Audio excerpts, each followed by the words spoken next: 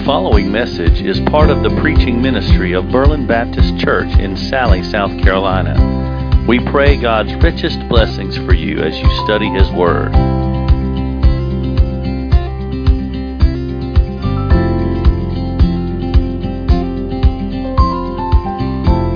Turning your Bibles this morning to Malachi chapter 2.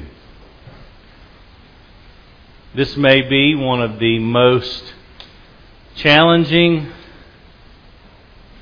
needlessly controversial, difficult passages of this book right here, of this book of Malachi. It deals with, among other things, divorce. This is the passage, in case you're ever wondering, I don't know if you would have ever even thought about this or if it would have been on your mind. If you're ever wondering, why does he preach the way he does? Why does he go through a book of the Bible verse by verse instead of just go here and then go here or go here? Because this passage right here today, if I didn't preach verse by verse through the Bible, I would skip this one. So that ought to make you real encouraged about being here today. I would skip this one. There's a verse in the New Testament in 2 Timothy chapter 2 verse 13, and it simply says this. It's in the middle of a thought. It's not a full sentence. It's at the end of a little sentence, and it says, "If we are faithless, He remains faithful, for He cannot deny Himself." He's talking about God. If we, people, are faithless, He, God, remains faithful, because He cannot deny Himself. It's in His character to be faithful. That's who He is. Period. No exceptions. Not so with human beings. So briefly, I want to just tell you, I don't know why I'm sharing this. I want to share with you my personal experience, my first personal experience with unfaithfulness. I was 16 years old. I was beginning my junior year in high school. And sometime that fall, I can't remember exactly when, and I will try to be brief here and not share too much details because I don't want to hurt the feelings of anyone in my family. But I came home from school. My sister was already home from school. She's 2 years older than I am. And I remember walking in the door, and my dad was home from work, which was odd because he didn't get home from work in the middle of the afternoon. He'd come home early. So I walk in the door from the carport, which leads into the kitchen, and there's my mom, my dad, my sister sitting around the kitchen table. And I was like, all right, what in the world's going on here? And long story short, my mother and father proceed to explain to me and my sister why they were not going to be together anymore.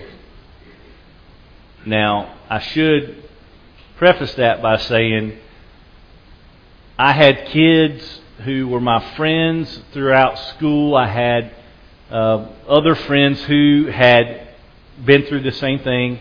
Their parents split up, divorced for whatever reason, and that was not normal, but they'd already been through it, so it was not as shocking to them.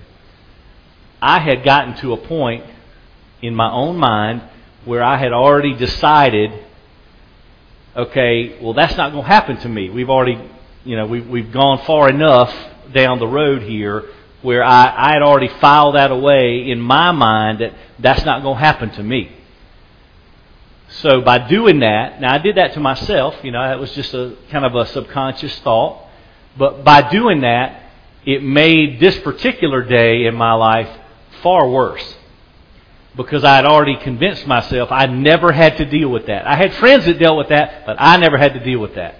But here I am walking in from high school, and here we are in this conversation, and they're trying to explain why they're splitting up. And I don't remember a whole lot after that, just the shock of the information, but I remember distinctly a feeling of disbelief, a feeling of helplessness, and I remember saying to them, that you mean to tell me there's no possible way you can work this out? That's just it. You're not asking for input. You're just telling us what's happening. And that's what it was. It was, yes, this is not open for, this is not a debate, this is not a dialogue, this is just for us to tell you this is what's happening. That was my first experience, major experience of dealing with the consequences of unfaithfulness. And so I have moved on somewhat from that. I have grown from that. I was 16 years old. 34 years ago. I'd like to think I have progressed in my life since then. Certainly, I would hope I have matured since then. But I've also incorporated some things into my life, into my thinking, to the extent that I also remember distinctly having a conversation with my wife before she was my wife. Darlene didn't have to deal with that. Her mother passed 5 years ago, but prior to that point, her mom and dad had been married right at 49 years, and so she didn't have to deal with that. But I remember when we were engaged having a conversation, a very specific conversation, and it went something like this: if you even think remotely in your wildest dream or nightmare, if you think remotely if you would ever come to a point where you would not want to be with me, then we're not getting married. I'm not doing that again. Certainly not in my own life. I was a somewhat passive participant in my previous experience, but if in your brain anywhere, if there's any thought that this might ever happen, then we're not getting married, because I'm not doing that. And it's a non-negotiable. I'm not doing it. And I realized at the time after that my perspective on that particular subject was not just a biblical principle. It came out of personal experience. It came out of, well, I know how I felt, and I'm not doing that to anybody else. Things would have to be just extraordinarily bad for that to happen. Now, that's probably more than you ever wanted to know about me and my personal experience. But I felt like I needed to tell you all that before we read these 7 verses and before we talk about what it says and what it means, because here's what I'm not about to do. I need everybody to really try and pay attention to what I'm saying, because I don't want you to hear what I'm not saying, and I don't want you to misunderstand me. I am not up here today to point a finger at anybody for any reason, because as far as I'm concerned, that's never right to do under any circumstance, no matter what the subject is. And I'm not here to certainly not here to judge, and I'm certainly not here to say anything that's not right here in the Scripture. What I am here to do is simply read this passage of Scripture and explain to the best of my ability what it means and for us to apply it to our lives. And so I just want to say up front, if some of the things that we read and talk about this morning are difficult, I'm sorry, but I didn't write it. So I'm not giving you my opinion on anything. I'm giving you, this is what the Bible says, and for better or worse, this is what it means. And we have to sort that out, okay? Because this Scripture is probably one of the most direct passages of Scripture about unfaithfulness because of where it comes from. It's not primarily, at least initially, it's not primarily about marriage. It's about God's people and God's covenant and the necessity of being faithful to God and His covenant. Okay? So that's the context we're talking about. If you have these little subtitles in your Bible, you know, every so often a paragraph, it'll have a little heading. The Bible I'm reading this morning says Judah's marital unfaithfulness. And so it's way bigger than just relationships among human beings. It's relationships with human beings and God, which is really, really important. So I know that's a longer than normal introduction, so let me read these 7 verses. We're going to point out several things that we find in this Scripture and try to conclude in a way that will give us some practical application. Malachi chapter 2, beginning in verse 10. Don't all of us have one Father? Didn't one God create us? Why then do we act treacherously against one another, profaning the covenant of our fathers? Judah has acted treacherously, and a detestable act has been done in Israel and in Jerusalem. For Judah has profaned the Lord's sanctuary, which He loves, and has married the daughter of a foreign god. May the Lord cut off from the tents of Jacob the man who does this, whoever he may be, even if he presents an offering to the Lord of armies. This is another thing you do. You are covering the Lord's altar with tears, with weeping and groaning, because He no longer respects your offerings or receives them gladly from your hands. And you ask why? Because even though the Lord has been a witness between you and the wife of your youth, you've acted treacherously against her. She was your marriage partner and your wife by covenant. Didn't God make them one and give them a portion of spirit? What is the one seeking? Godly offspring. So watch yourselves carefully, so that no one acts treacherously against the wife of his youth. If he hates and divorces his wife, says the Lord God of Israel, he covers his garment with injustice, says the Lord of armies. Therefore, watch yourselves carefully and do not act treacherously. Father, I pray in Jesus' name that you would give us grace this morning. We need grace to process this word. We need supernatural intervention in our minds to understand this word, and we need all the divine strength we can muster and that can be given to us by you in order to try to be obedient to what you tell us. So Lord, help us, please. Help us as we walk through this scripture today so that you would be glorified in us and we would honor Christ. It's in His name I pray. Amen. So here's this passage.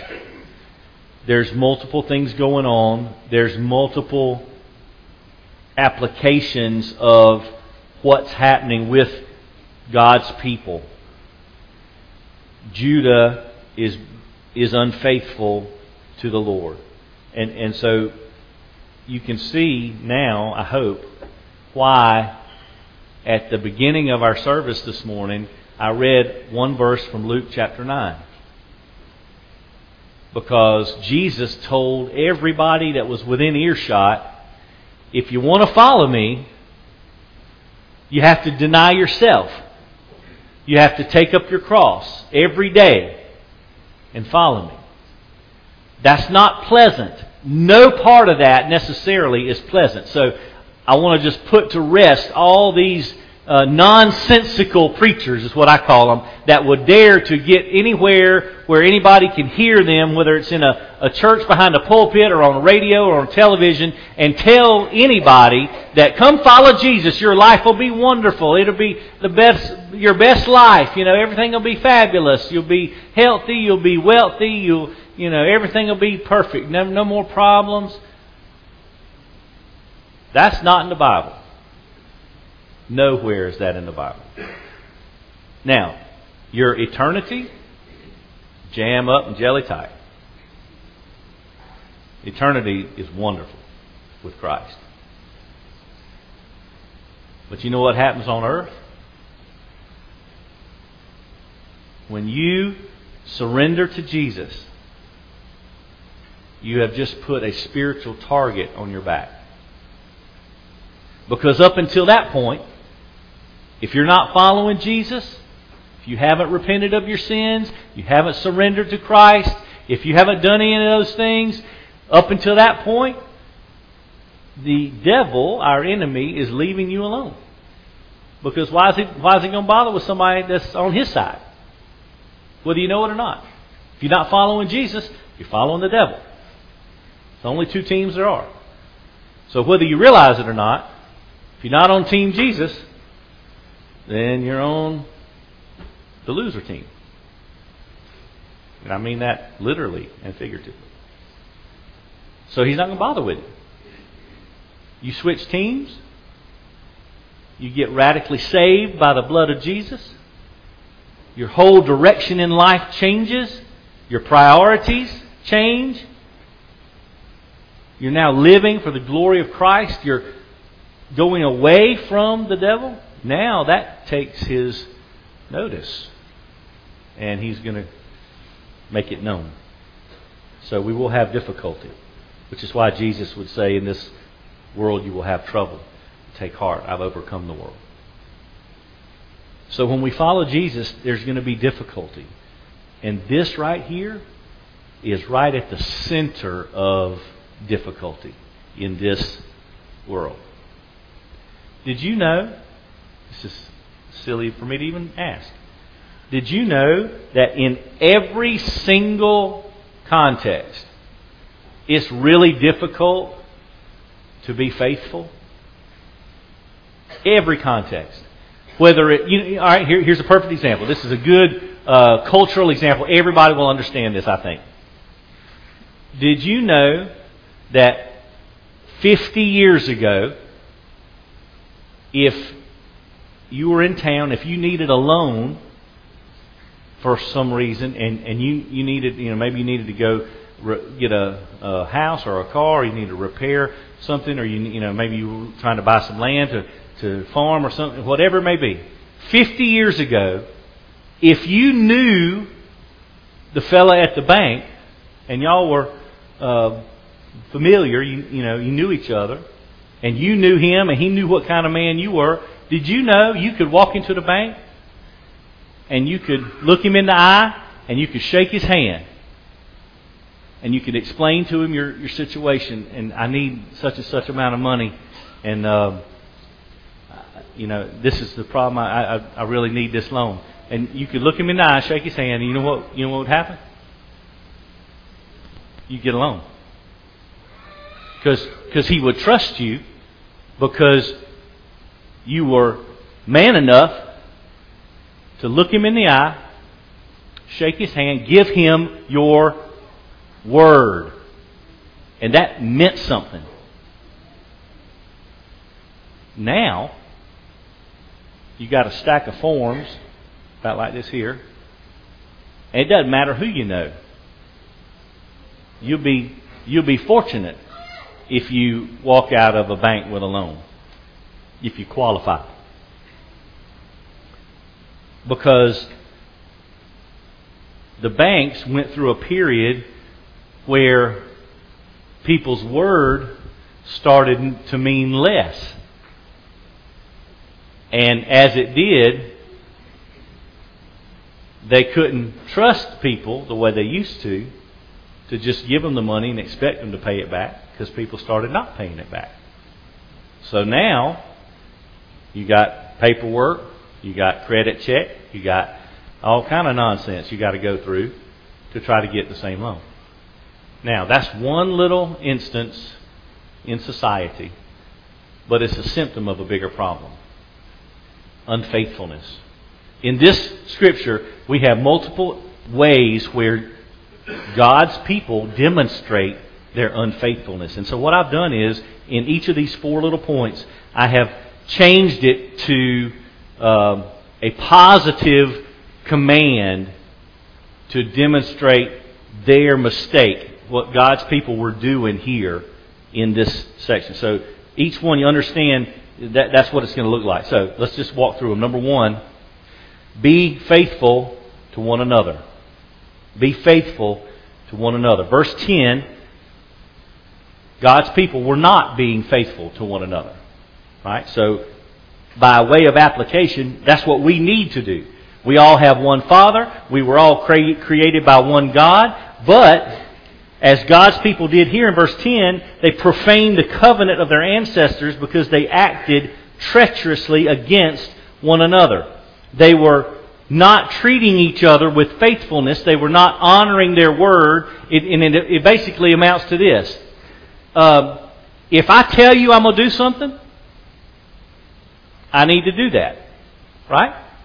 I mean, that's not that difficult to figure out, right? If I want to be a man of my word, a man of integrity, which, by the way, you know what that word integrity means? That means your words and your actions are integrated. That's literally where it comes from. You have integrity when your words and your actions match. So, if I tell you I'm going to be somewhere, I need to be there. If I tell you I'm going to do something, I need to do it. Right? They weren't doing that. They weren't doing that at all. We see our society now in light of our current context, and we think, well, gosh, things have gotten so bad here in these last 40, 50 years. You know, we see the deterioration of our culture. Well, guess what? That's been going on for a long time. Long time. There's 2 people I read this week that were really helpful on this passage. Robbie Gallaty, who's the pastor of Long Hollow Baptist Church up north of Nashville, Tennessee, and then also James Montgomery Boyce, who's no longer alive, but brilliant scholar. Robbie Gallaty said about this verse, Jesus said we would be recognized as His disciples by our love for one another. Right? I mean, literally, that's what He said. By this the world will know you're my disciples if you love one another. By implication, then, a lost world will question whether you're a disciple if you lack love for one another. So, on one side of that coin, hey, love one another. That's how the world knows you follow Jesus. Well, the inverse is also true. You don't treat people with love, then how are you going to convince anybody in the world that you really do follow Jesus? Does that make sense? That's a very primary characteristic of a disciple of Christ. Faithful love toward one another. So be faithful to one another. Number 2, be faithful to God's Word. Be faithful to God's Word. In verses 11 and 12, now Judah, as a nation, has acted treacherously. They've committed a detestable act, the Bible says. They profaned the Lord's sanctuary by marrying the daughter of a foreign god. Now, let me tell you what that means.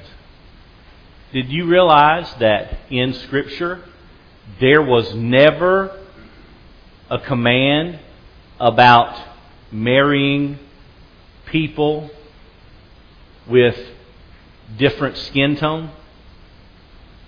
That was never a biblical principle or a biblical issue ever. You know what was the issue? Marrying someone that didn't believe in God. Spiritual, foreign nation. So here, this is what Judah has done. Judah has married the daughter of a foreign god, meaning they're intermarrying with people who do not follow the God of the Bible. So you know what that does? It pollutes God's people and their spiritual standing before God. Here's an illustration that might help you understand that. Let's pretend that up here on this platform, I'm standing on the edge of a swimming pool. And right down here is the pool. Okay? And let's say someone else is down in the swimming pool. They're in the water, in the deep end. And they're like up to their shoulders. And they're just like resting their arms on the edge. Okay? You get the picture? But I'm up here. I'm outside the pool. Now, if I reach down, and let's say, all things remaining equal, the person in the pool is about the same size as I am. And I reach down with my hand, and he reaches up with his hand, and we lock hands.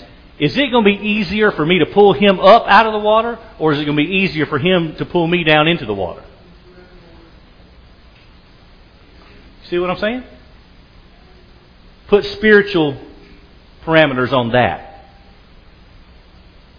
You want to hang out with somebody who doesn't believe like you do? That's cool. You want to be friends? And we're commanded to do that, right? We need to befriend those who are without Christ and try to love them toward Jesus, right? But when it comes to dating, if you're under the age of 25, I want you to listen up real close. When it comes to dating, I got 3 daughters. They're all under 25. You know what question 1 on the application to date my daughters? Not, are you a Christian? A lot of people say that. Do you follow Jesus, and can you prove it by your life? Question 1. And guess what? You don't answer that one right? You don't show your answer to that? I don't care who you are. I don't care what you look like. I don't care how much money you got. I don't care who your family is. You don't answer that question? Get off my lawn. End of story. End of story. There's no debate. Because that is the number 1 priority. Spiritual things. And I can hear them now. And then thankfully none of them are in the room, so I can talk about them even more freely. They'll look at it later on the live stream and fuss at me. It'll be all right. Oh, but he looks so good. He's so pretty. Well, I don't care. I don't care what he looks like. But he's so nice. I don't care. He opens the car door for me. I don't care. Why are you getting in his car? I got friends and property and a bulldozer. I mean, I'm just saying. Question 1, in order of importance. Do you follow Jesus? Does your life demonstrate that you follow Jesus? Because if that is not in order, nothing else matters. Nothing. Violating this covenant is grounds for being cut off from the people of God. And if you look very carefully at the words that are used in this particular verse, 11 and 12, he calls it a detestable act. But then he says, after he says, Judas profaned the Lord's sanctuary, which he loves, married the daughter of a foreign god, may the Lord cut off from the tents of Jacob the man who does this, whoever he may be. And look at the last part here. Even if he presents an offering to the Lord of armies. You know what that means? You can't buy your way out of this. You can't put enough in the offering plate to cover up spiritual unfaithfulness. Be faithful to God's word. See, I'm going to quote this guy again because it's so good. Robert Galilee. The problem with marrying someone who is an unbeliever isn't merely that they belong to a different religious organization. The problem with marrying an unbeliever is the different worldview through which they view all things. See, if you don't follow Jesus, then you don't have a biblical worldview. And sometimes when we follow Jesus, it takes us time to develop a biblical worldview. But if we're not filtering how we process information through the Scriptures, that's a problem. James Boyce said, if you willfully disobey God and marry a non-Christian, do not beguile yourself with the belief that you will be the cause of your husband or wife's conversion. By the grace of God, that may possibly happen, but it usually does not. Mixed marriages, Christian, unchristian, mixed marriages usually end in great unhappiness or divorce. And even if that is not the case, you will certainly bring much unnecessary sorrow upon yourself by your disobedience.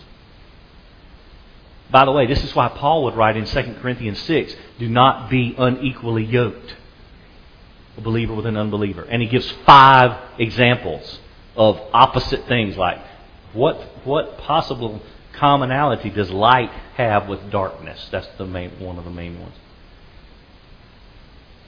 It's not wise, it's not biblical, it's disobedient for a Christian to marry a non-Christian. Be faithful to God's Word. Number 3, be faithful to your spouse. Verses 13 and 14. The Bible says God's altar is covered with tears. There's weeping and groaning from the Lord. God no longer respects your offerings. He no longer receives them gladly from your hands.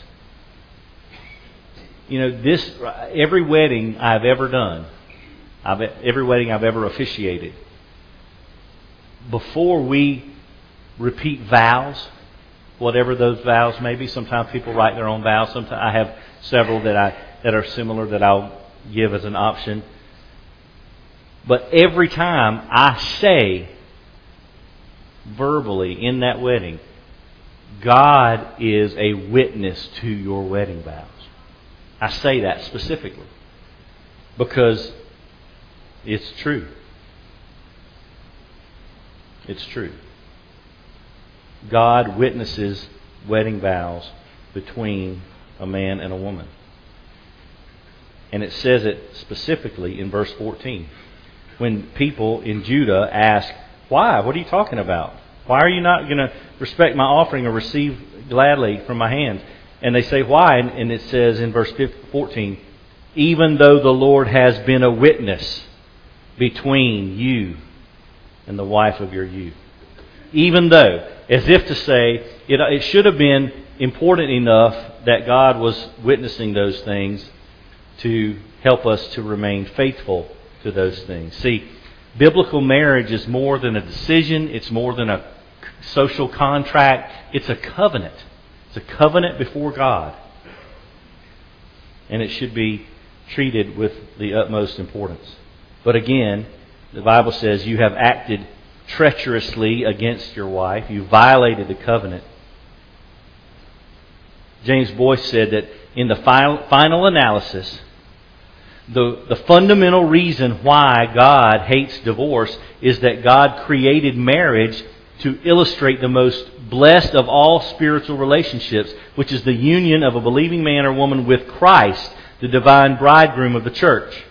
So divorce must therefore illustrate apostasy or falling away of a man or woman from God, which results in damnation. You know, another popular scripture that I always use when it comes to marriage and weddings is Ephesians chapter 5. Right? That's the most thorough treatment of the subject. From verse 22 to verse 33. And in that scripture, it's very clearly shown that marriage between a man and a woman is supposed to be a picture of the relationship between Christ and His church. It's supposed to demonstrate the way Christ loves the church. Unselfishly, unconditionally, sacrificially, those types of things, right? Because that's how Jesus loves the church. Right? That's why it's so important. That's why there's a covenant relationship. And yet, in our society, we have gradually but systematically changed the view of marriage. We have relaxed the seriousness of marriage. We have decided that it's not as big a deal as we once thought. Because years and years and years ago, it was not prevalent. Did you know that the numbers? I looked in the statistical data that I could gather from Census Bureau and CDC and different places that gather this type of information. And from 1970 to 2020, it's astronomical, the change. It was like one in 7. Let me think. Let me get my dates right. Might have been farther back than that. Might have been like 1940. At any rate, 1 in 7 marriages end in divorce. Then like 10, 20 years later, it was 1 in 6. Then it was 1 in 4. Then it was 1 in 3. And now it's 1 in 2. And now, the opposite effect. Now there's less and less people actually getting married. Which skews the statistics because there's less divorces because there's less marriages. You know why? Because people think, and they're wrong, people think, oh, well, it's no big deal to get married. It's not a big deal. Yeah, it is. It's a real big deal. Especially when God is the one we're answering to. It's a huge deal. But society and culture has pressed in long enough to where now it's not as big a deal. It's not as serious a thing. There's all kinds of different circumstances where, for whatever reason, society has just tried to help us believe that marriage is not all it's cracked up to be. Well, let me just tell you this. If you're going to follow Jesus, He never said it was going to be easy. And He didn't say it was going to be convenient all the time. But one thing He did promise was that it was right. God's way is always right. It doesn't matter how many people scream it from the street corners. It don't matter how many people get on some news station and tell us this or that. God's Word is never wrong. And what's wrong is the fact that we just disregard it. We act like it's not important. Be faithful to your spouse. Last one. Be faithful to the marriage covenant, verses 15 and 16. Goes back to Genesis. Genesis 2:24. After, in Genesis 2, beginning in verse 19, you see a description of God creating and man and woman. And then in verse 24, Genesis 2:24, the Bible says, for this reason. And that reason is, this is how God created things. For this reason, a man will leave his father and mother and be joined to his wife, and they will become one flesh. And you know why? This prophecy tells us. What is the one flesh seeking? Godly offspring. Godly offspring. Generations to come will be godly. When people follow God's design, then God is glorified in that situation. Does that make sense? We do things God's way, God gets glory. And so that's what the creative order teaches us. Didn't God make them one? He made them one flesh. And by the way, just from a purely physiological standpoint, if two are one flesh and you tear that one flesh in half, what happens? They both die. There's great injury. So God has a perspective on that. because it is His institution after all. So one of the godly priorities of the one flesh is godly offspring. We were commanded to be fruitful and multiply, fill the earth and subdue it. Create a world filled with worshipers of God. That was the point. And then once again here, don't act treacherously. In fact, in verse 15 it says, watch yourselves carefully. Then at the end of verse 16, therefore, watch yourselves carefully. Don't act treacherously. Uses that same phrase 5 times in 7 verses. Because a divorce is a result somewhere, if you dig through there, it's a result of hatred and injustice. So when you read the Scripture, if he hates and divorces his wife, verse 16, he covers his garment with injustice. There's hatred, there's injustice, because things are not as they were meant to be. And it's unfortunate, because I know, I'll just be honest. Being a pastor and talking about this subject is no fun. It's not easy. Because I've got people in my family that have dealt with this, and it's not good. It's never good. And I think about the consequences of it, and I think about all the different details, and none of them are good. And I feel so badly when things like this happen. But the world we live in is full of sin. It's full of sinful people. It's full of people that don't honor the covenant. They don't do things God's way. And I've seen so many people that are on the receiving end of injustice. And they're on the receiving end. It's like, that wasn't their plan. They were trying to be faithful. They were trying to do things the right way. And they weren't treated the right way. And it breaks my heart. Because then they have to deal with the fallout and the consequences. But the reason why the covenant is so important, the reason why the Bible says in the last 2 verses in this section, guard yourselves carefully, watch carefully, because a divorce shows a picture of Christ abandoning His church, which He never does, and then the church leaving Christ, something we're not advised to do. There's just nothing good about it. It harms everyone involved. Now, am I talking about spiritual things, or am I talking about human relationships? Yes. It harms everyone involved. You break the covenant with Jesus Christ. You dishonor Him, and you prove yourself to be unfaithful to Christ. It hurts everybody involved. It hurts everybody involved.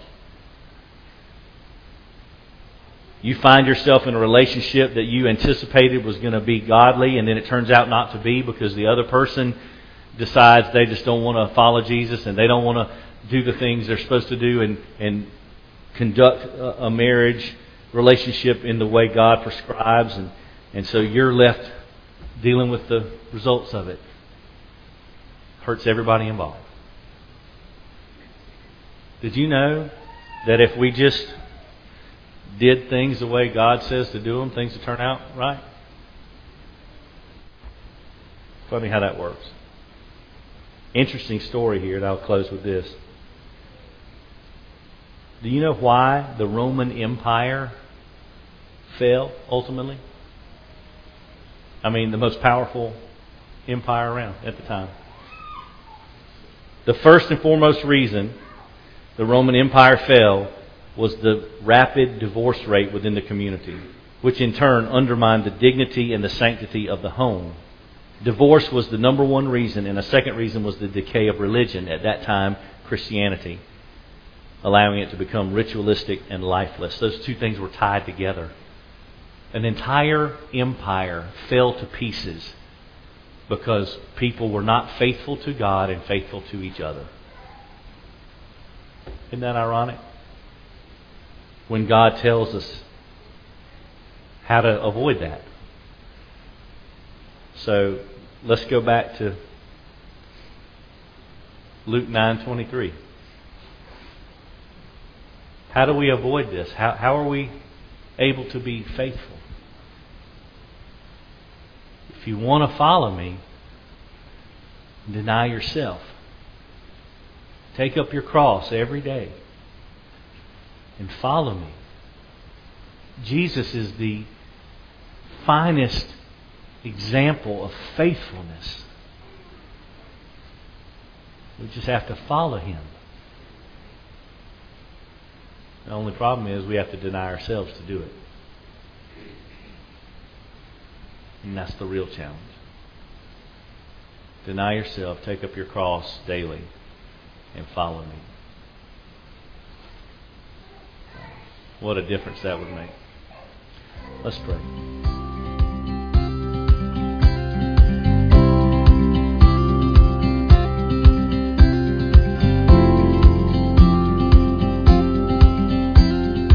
Thank you for listening to this message from God's Word. For more information on Berlin Baptist Church, we invite you to explore our website at www.berlinchurchsc.org.